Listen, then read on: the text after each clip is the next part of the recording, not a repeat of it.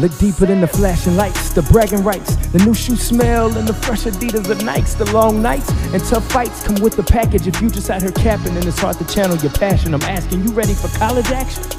Not just in your sport, but on the campus. Study hall after practice, presentations for classes, maybe getting your master's, just may go pro. But your mindset on being proactive, now that's attractive. Give recruiters the whole package. Running track or smashing the tennis ball in the matches or swimming laps. Please to the grasses, cause you the fastest on the field. Now tell me, you ready to make a deal with yourself to make it all real? Taking truth over feels could make you a couple meal. Or better yet, you reveal the real you and fulfill your purpose. How does it feel to focus on your future? No Uber, you taking the wheel, that's real.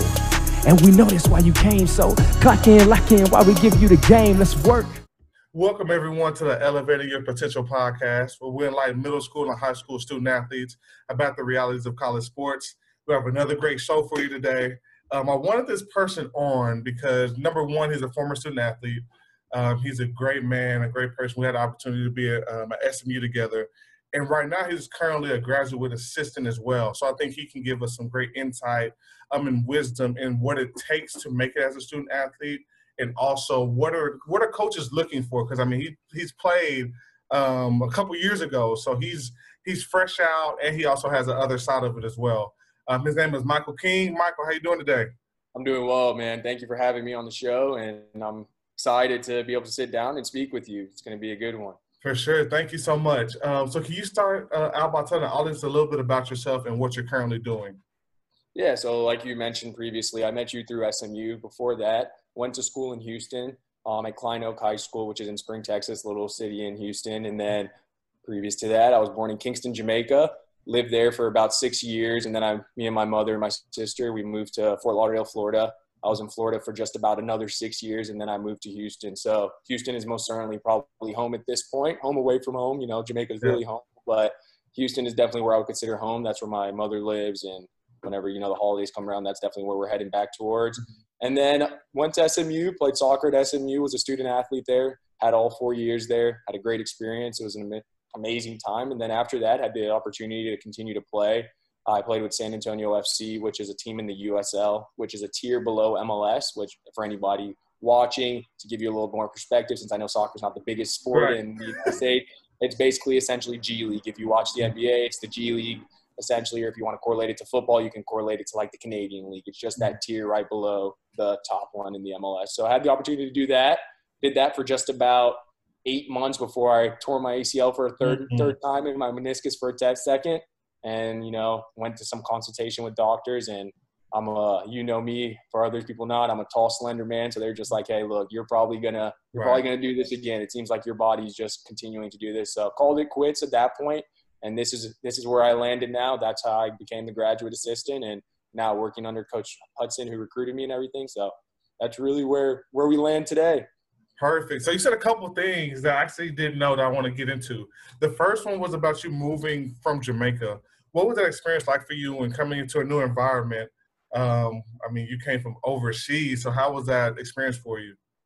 Obviously, since I was younger, it was a little bit easier to adapt just because I wasn't necessarily entrenched into the Jamaican lifestyle at that point. But definitely culturally, there was a big difference. Obviously, you know, people, different foods, different ways of living, everything was a little bit different. In Jamaica, it's a third world country, so you're not going to have all the afforded opportunities that you have within America. So it was a lot different. So it was definitely a learning curve once we got here, probably more so for my sister, who's older than I am by 2 years, as she was probably a little bit older, could remember a lot more. But it was definitely a learning curve. The majority of it for me, which I always blame it on why I'm so skinny, is the food. I missed the Jamaican food, man. That was the best part of it. So that really was the biggest part, just the cultural aspect of getting used to, you know, the American way of living, the American food, the American culture, and all these different things was definitely a big transition for myself. And still to this day, it still is. I can tell you every Jamaican restaurant in the Dallas area, it's still very much, you know, in me to live that lifestyle and, you know, take care of myself in that manner. So that was really the biggest part for me.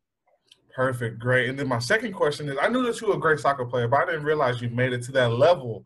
So can you talk to our student athletes about, number one, what it took for you to get there? And number two, what was your 8 months like while you were playing professionally? Man, Jeremiah, too kind, my man. It wasn't great. I had the opportunities, man. You know, opportunities always present themselves, and I was fortunate for it. So it was a great blessing. But Man, I can tell you, talent wasn't always what I had. When I was younger, I remember there was a thing called ODP. For anybody watching, it's very similar to NBA. It's very similar to basketball, where you would play AAU and they choose the best players within the state. And I was fortunate to be selected. But when I got there, the coaching staff told me I should think about playing basketball because I was a tall African-American kid. And asked and stuff, they said they didn't see the actual technical ability there for me to be able to play the sport. So really that's what motivated me. So once I made it to the level, at the professional level, it really wasn't necessarily just because of talent. It was because of the work that I put in to just continue to try to hone in on my craft. I understood that I was going to be skinnier than everybody. I understood that technically and all these different things, maybe I wasn't as astute as some other players, but I made sure that I worked on it all the time and continued to get seen and shown that I was, willing to adapt and I was willing to listen, willing to take in information, and I can actually, work on the fly and do it. So that's really what benefited me and allowed me to be able to play at that level for those 8 months. And once I got there, man, it was an amazing experience. Obviously, you're playing with some of the best players in and around, not even just this country. People come from other places like myself. There's a couple other Jamaicans that were actually from Jamaica living there their entire life, people from Argentina, people from different places around the world. So that was awesome, just culturally being able to see that and understand that and seeing the different styles of play, because everybody plays differently from, if you're from Argentina, from Brazil, you probably have more flair than an American. But, it was definitely a great opportunity, and it was great to just be able to see it for those 8 months and be a part of it, because I know that's what we all work towards when you grow up as a little kid and you really want to play sports and then you make it to college. Your next goal oftentimes is to play professionally or try to get there. So I was definitely very fortunate, and I, hindsight 2020, not even mad about the injury or anything, because I really got to enjoy something that, not everybody necessarily gets to enjoy. And it was a great opportunity, and I really got to see what it took to get there and what it takes to stay there, because it's hard work every day. It's waking up and being dedicated to something. It's going to bed with the mindset that you need to wake up to be at practice, eating the right stuff. So it was great. It almost teaches you some more discipline after that, because at college it's very much so different than the professional level. It's another level above. Mm-hmm. So I want to keep. I like that. I like where you're going right there. So you talked about college. Let's come back down a little bit. And what was your experience like as a student athlete? And what's some advice you would give our student athletes who are trying to get there?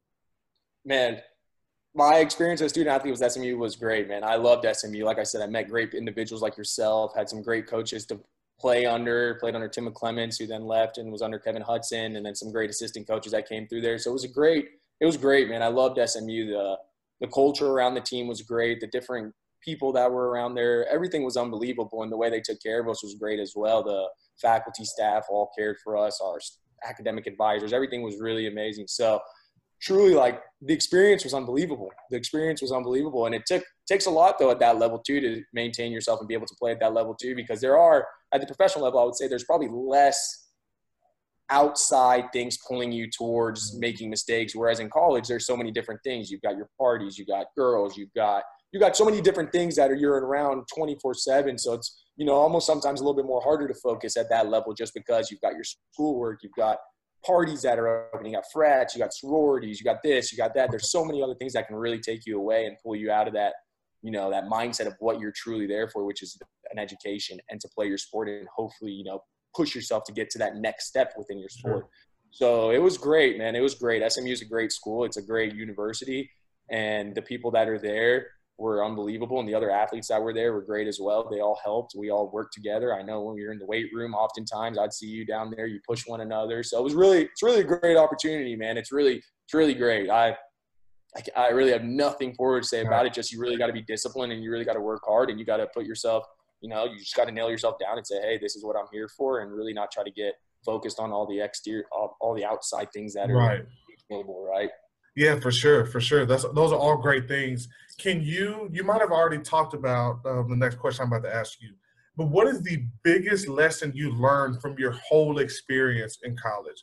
The biggest thing that you've learned, either about yourself or just in general in your classes, what was the one thing?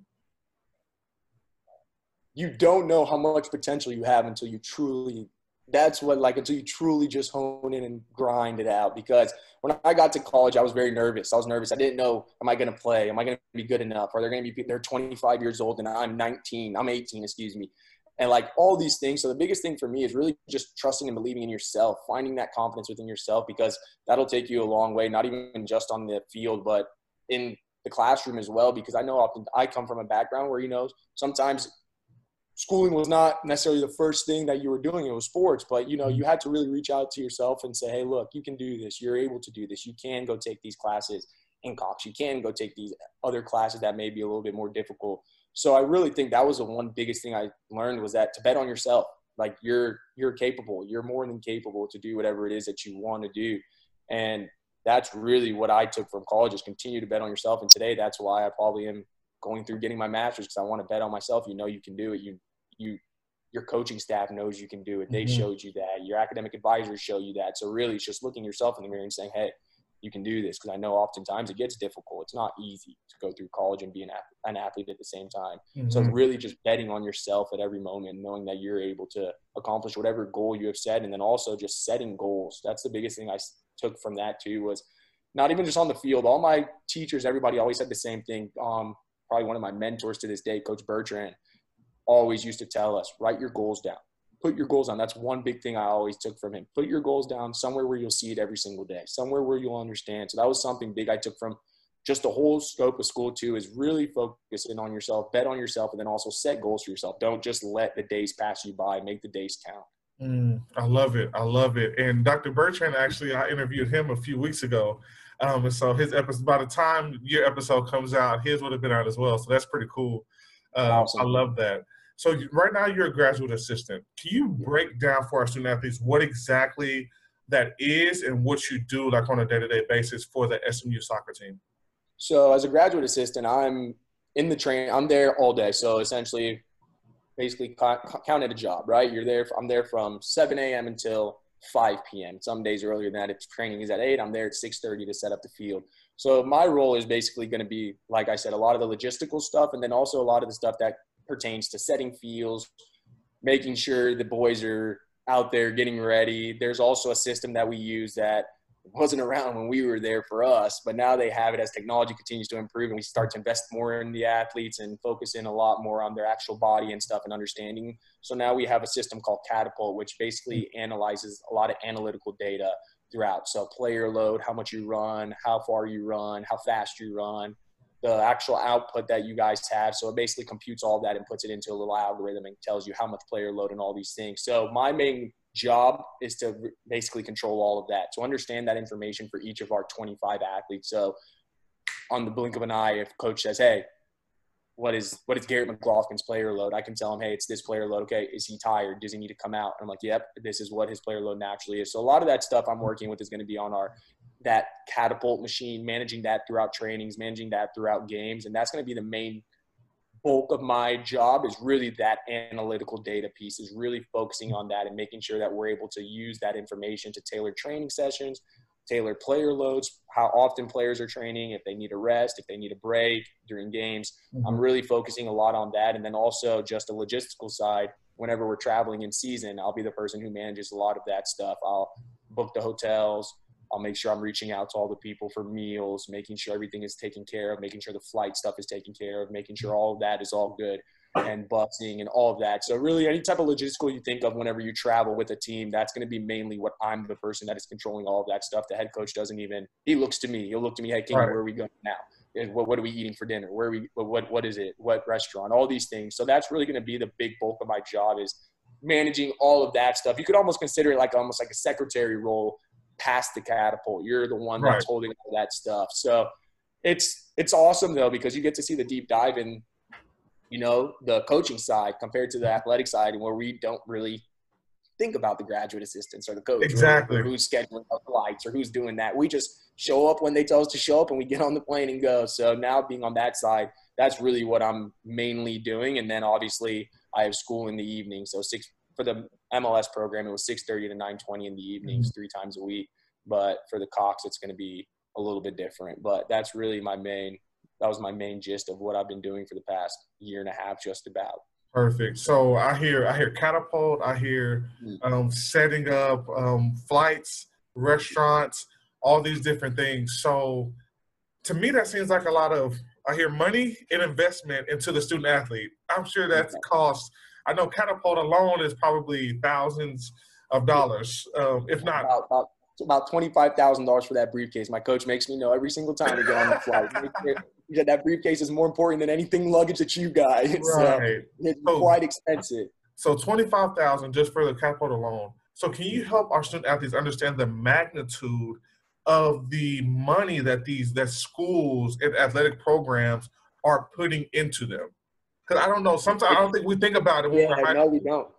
You're 100% right. We don't, right? When I played, I never thought about all the things they did from a nutritional standpoint, from the technological standpoint, all the different things. They're pouring tens and tens of thousands of dollars, and more than that. I'm just talking about tens and tens of thousands of dollars just for the actual technology that you're using. But on top of that, the meals, the gear that you get, the cleats, everything you get is the top of the line stuff to ensure that they give you the best competitive advantage to win a game on Saturday if you guys are playing Saturday or if we're playing on Thursday, whatever it is. So no, there's at the end of it all, right? Like it's hundreds of thousands of dollars every year for each program, easily.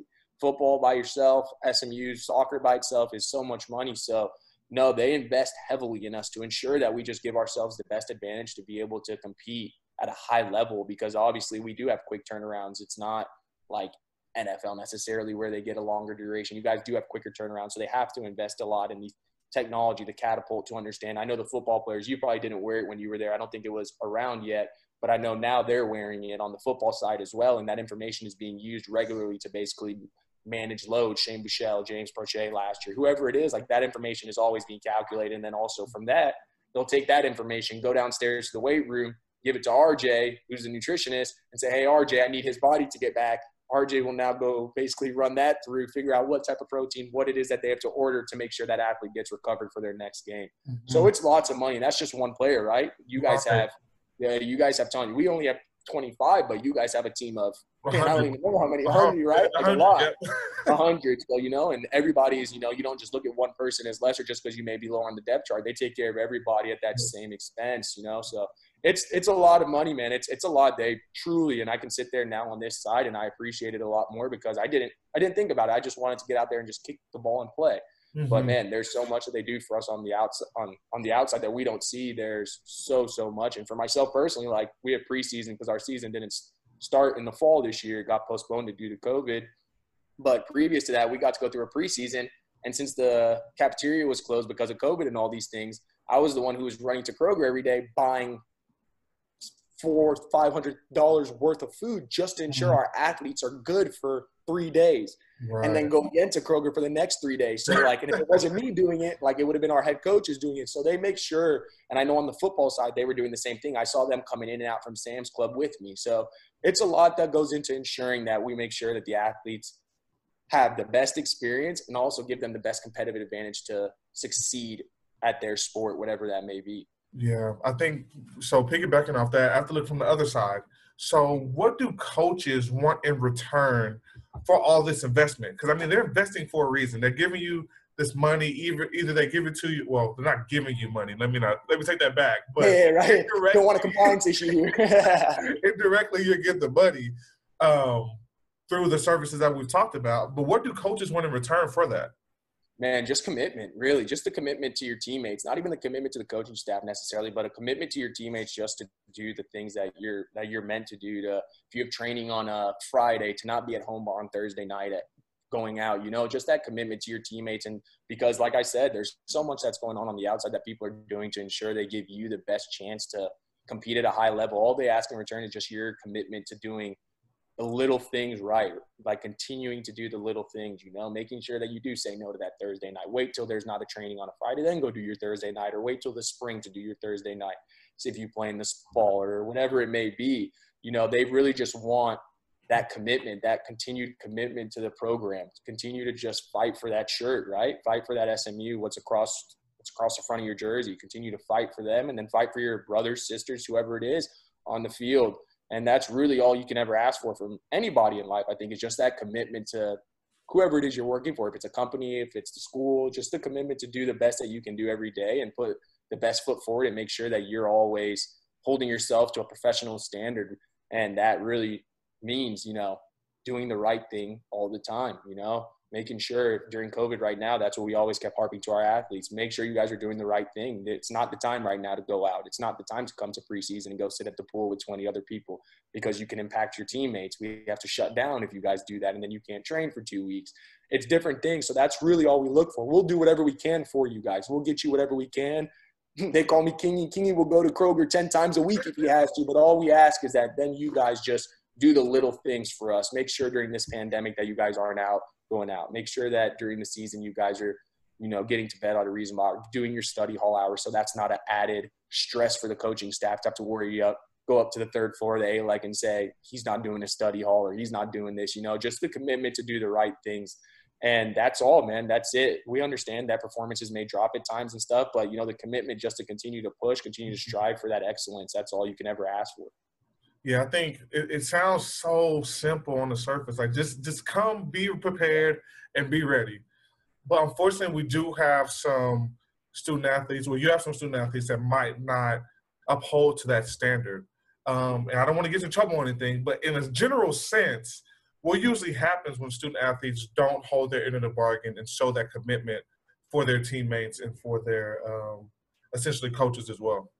Yeah, so obviously it all depends upon, what the circumstances are, what you're doing, but oftentimes for us, Coach Hudson and Coach McClements, the two head coaches that I had during my time, yeah, there's going to be, we understand college and you're an 18-year-old kid, 18 to 24-year-old kids. We understand there's going to be things that are going to lure you in and you're sometimes going to get into that. I can't lie and sit here on the podcast right now and say that I've never done something that I shouldn't have done, gone out on a night that I shouldn't have gone out.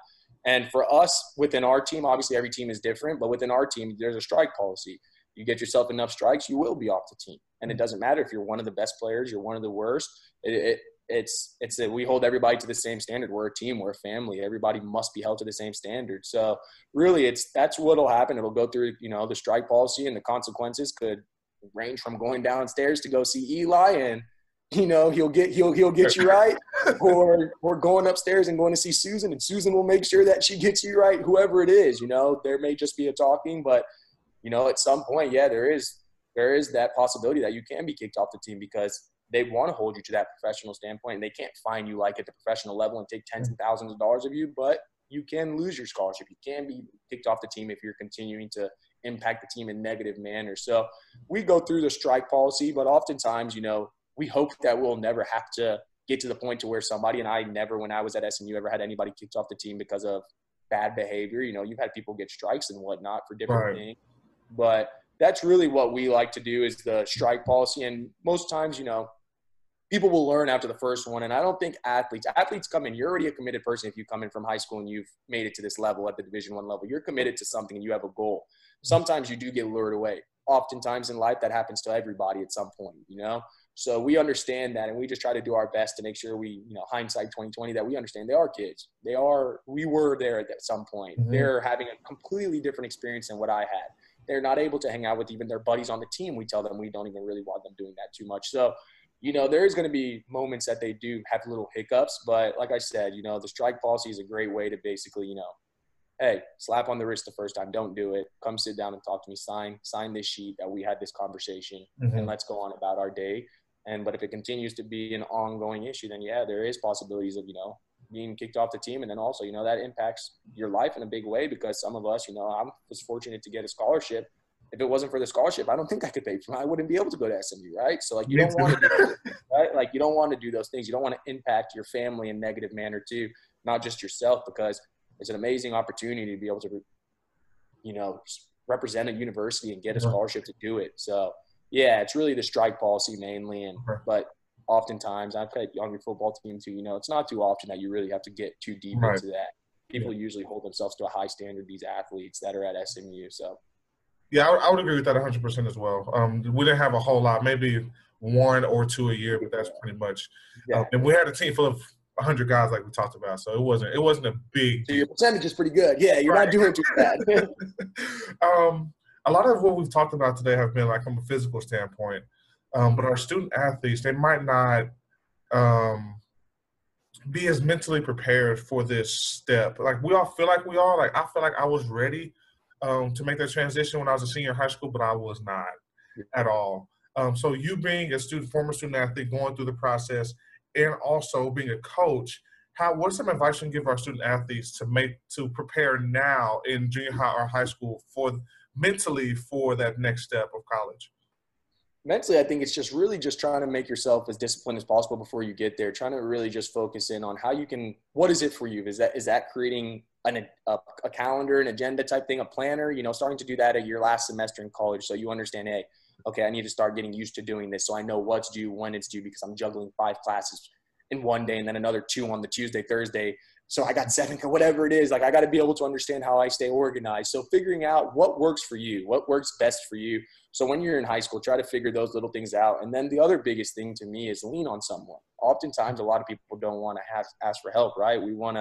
Egos are too big. You feel like it's a dumb question. I can promise you, like you just said, it was a struggle too for me when I first got to college. Like, shoot, doing laundry, right? Like oh God, my mom did my laundry, right? Like, what? Right. All right. And now we're using communal laundries. Like, okay, so now I got to do this. I got to set timers. I got to remember my clothes. And like, it's different things that a 17, 18-year-old boy or girl, like, you got to start to focus on those things and figure those things out. So doing it when you're at home, the last semester, or trying to figure it out on your own at the beginning is the best thing that I would say. I wish I would have, started to take ownership at that beginning, because then the first semester of college may have went better, because it was tough. Because I was trying to figure out how to juggle so many things, and then also try to keep my performances at a high level so you don't lose your spot. So you are playing well, so you are helping the team. So I would really say that. And then also counselors or something. Lean on your counselors at school. I know sometimes they're not as accessible, or you don't know who they are, but speak to them. Speak to somebody who's been there. Speak to a friend that's been there. Don't be afraid to ask questions about, hey, what do you think I should do? Like, hey, how do you get through this? Like, what is this? Different questions, whatever it may be. There's never a dumb question. I don't believe there's a dumb question when you go to college, because it's a completely different lifestyle. You're moving away from your family that you've been with for the first 18 years of your life, and they did everything for you. Mm-hmm. And now you're going by yourself, and you're going to live with a roommate who's just like you too, who's just leaving their house. So I would definitely say the more you can do when you're leaving that last semester of high school, we all call it as seniors in high school, your best semester. I've already committed to my school. There's nothing that can happen. I'm good. Or whatever. So use that time to really focus in, figure out how to do your laundry, figure out how to, become more organized and different things like that. That would be my biggest thing. And then lean on other people, man. Lean on other people. I had to figure that out. And once I figured that out and I started to lean on Coach Bertrand, because it gets easier, but still as a junior, you still have questions. You still need help. I still need help as a 26-year-old man now. I still lean on Coach Bertrand, right? Like, you're never going to not need help, but it's good to be transparent and speak to those individuals. And then also, if you're somebody who's fortunate to be, within athletics, if we're, obviously both of us were athletes, ask your coaching staff, can I reach out to my academic advisor previous to getting to school? It's not a compliance issue. It's not a compliance issue. Reach out to them. You're committed. Reach out to them. You can speak to them now. See what you can do. Ask them, hey, okay, what can I do to get ready? What can I do to prepare? And they will be more than willing to help. Gotcha. So you brought up something that I want to ask you about that I forgot about this completely until you said it. So what is compliance? Because in high school, we don't think about compliance, but what is compliance and what is their function like on a campus?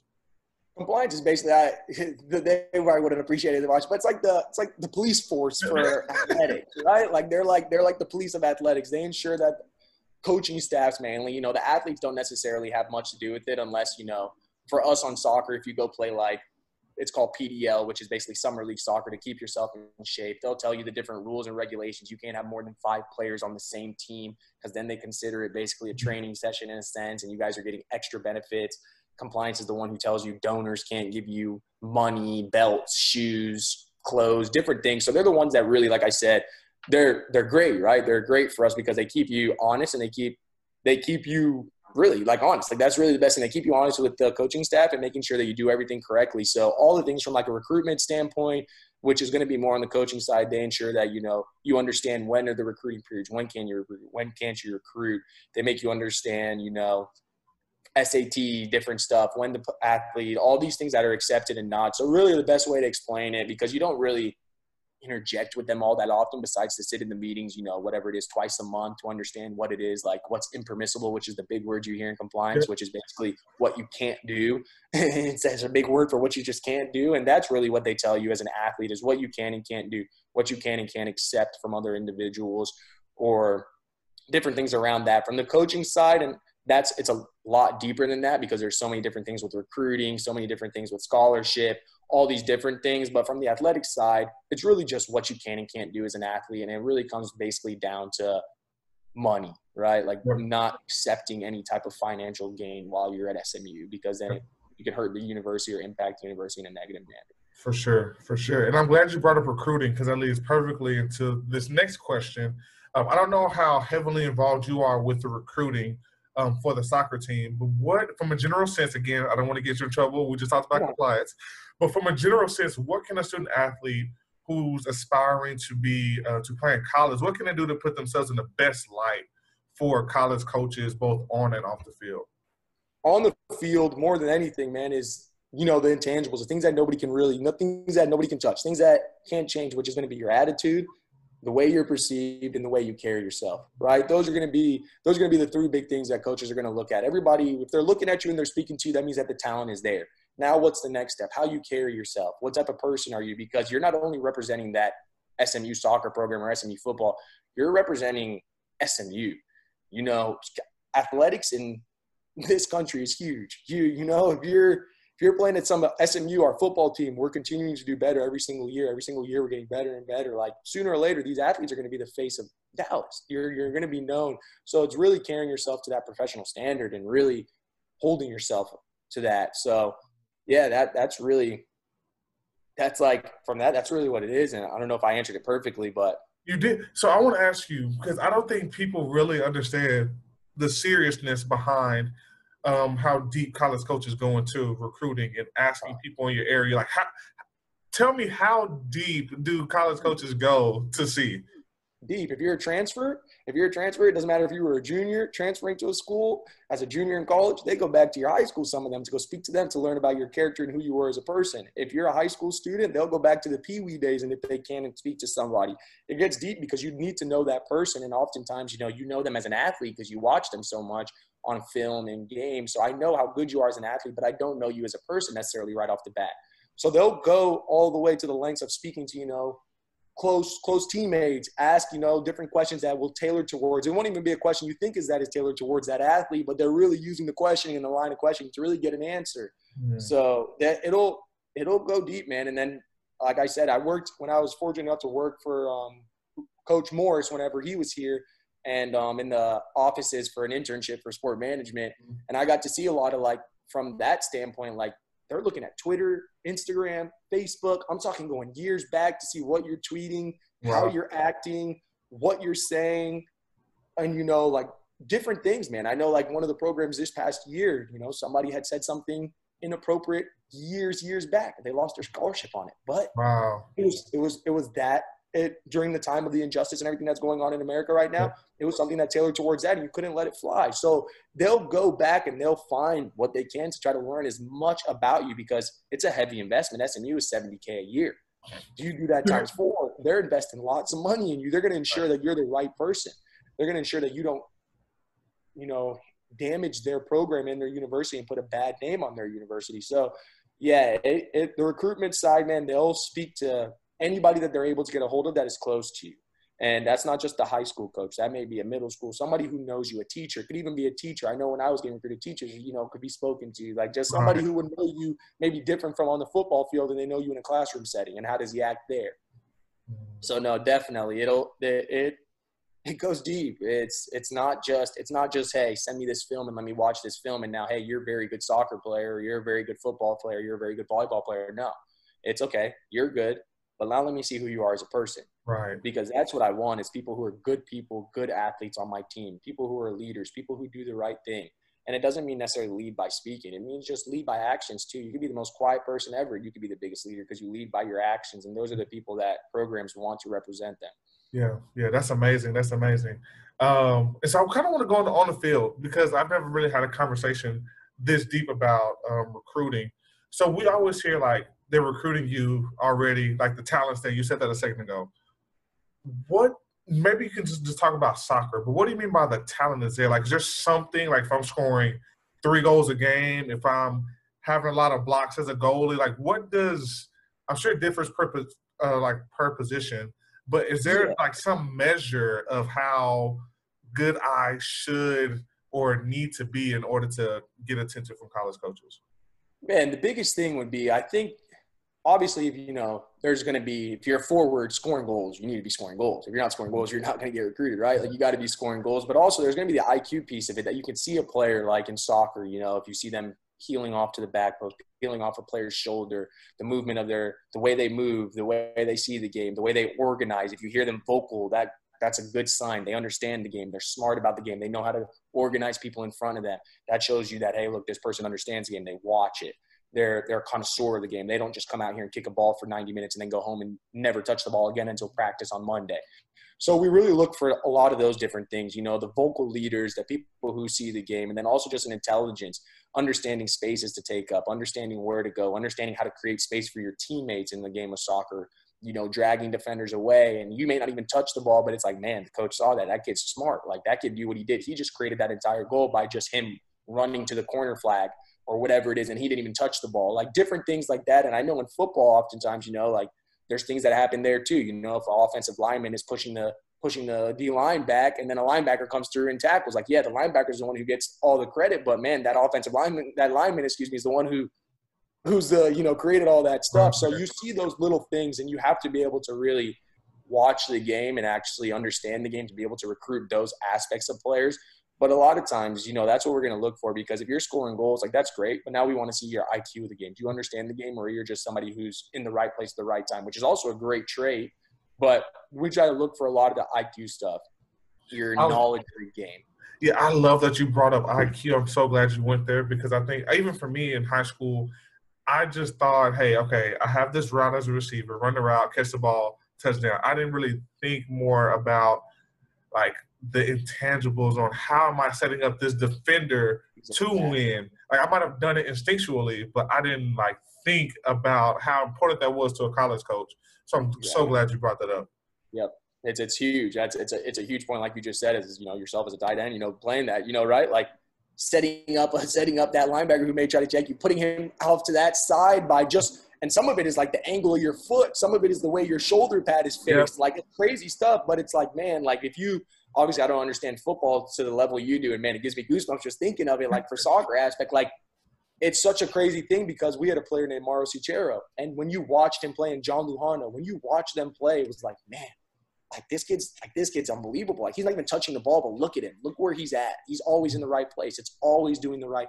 Like, it's just such a high IQ for the game, and you're like, man, it's not even that he's faster than you, stronger than you, bigger, whatever it is. It's just he understands how to manipulate you, and that's the word we like to use. I'm going to manipulate you into thinking for yourself. I'm going to manipulate that linebacker, manipulate that DB, whoever it is, to thinking I'm going left.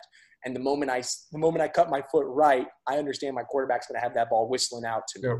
Like, those different things are what we look for, and things that you can't really teach, right? For you, it was instinctual, which is great too, because that means that, hey, look, his instincts they're unbelievable. Like, he understands what he should be doing. But it is crazy when you go back and think, it's like, man, if I really would have focused maybe a little more on me actually knowing that I'm doing it, I may have been able to, who knows what I could have been, right? Like, who knows what I could have done to people, because I had all the other things. But if I would have just been able to understand how to use my IQ of the game better to put me in better positions and to put other people in worse positions that are defending me, or to create that little bit of gap, because I know in your sport it's a matter of, right, centimeters and inches. It's not literally. It's literally, right? It's one step in front of somebody. It's like those little things all come down to your IQ and knowledge of understanding how to play that game. Mm-hmm. How does one increase their IQ?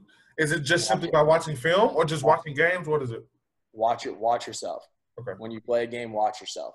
Watch the way you move, and then also you must always watch others. Watch people that you aspire to be like. If you aspire to play in the MLS, watch players in the MLS. Watch how they play the game. Watch people in your position. Watch your own film. Cut your film. See where you're messing up, and then go train it. That's the only way, right? Like, that's the only way you continue to enhance your IQ. Watch people at the highest level, right? If you're a soccer player playing here in America, watch the Premier League. Wake up in the mornings and watch those games. Watch the players play there. If you're a wide receiver and you want to be great, watch DeAndre Hopkins, who's undersized, but his IQ is unbelievable. And he makes DBs look like idiots. Watch OBJ, who's smaller, and he makes people look like they're – right? Like, watch those people, because if you're somebody at SMU right now, right, watch James Prochet. Yep. You want to be where he's at. Watch him. What did he do? What was his things that he did? And then continue to you know, shape that into your own game. Not necessarily copy them because everybody's different, but just watch it and say, okay, I like the way he did that. How can I do that? And maybe I put a little tweak to it and make it my own. Yeah. But you must watch people that are at the level you aspire to be at. And then also you must watch yourself and actually be critical upon yourself. You know, constructive criticism and critical criticism is good at times, right? Like constructive criticism can come from your friends and your colleagues and your teammates, but you need to be critical upon yourself. You need to be able to look at yourself and say, hey, that was awful, man. That was poor. Why would you take that angle? Like, what were you thinking in that moment? And then change it in training the next day. Yeah. Then try to work on it. So that's really how you continue to enhance your IQ of something in the game. Just like in school, you don't enhance your IQ without reading. You don't enhance your IQ without studying. You can't just, you know, you can't just take the test and get a C and then not study the next time and think you're going to get a better grade. Like, you're not going to get either worse or the same.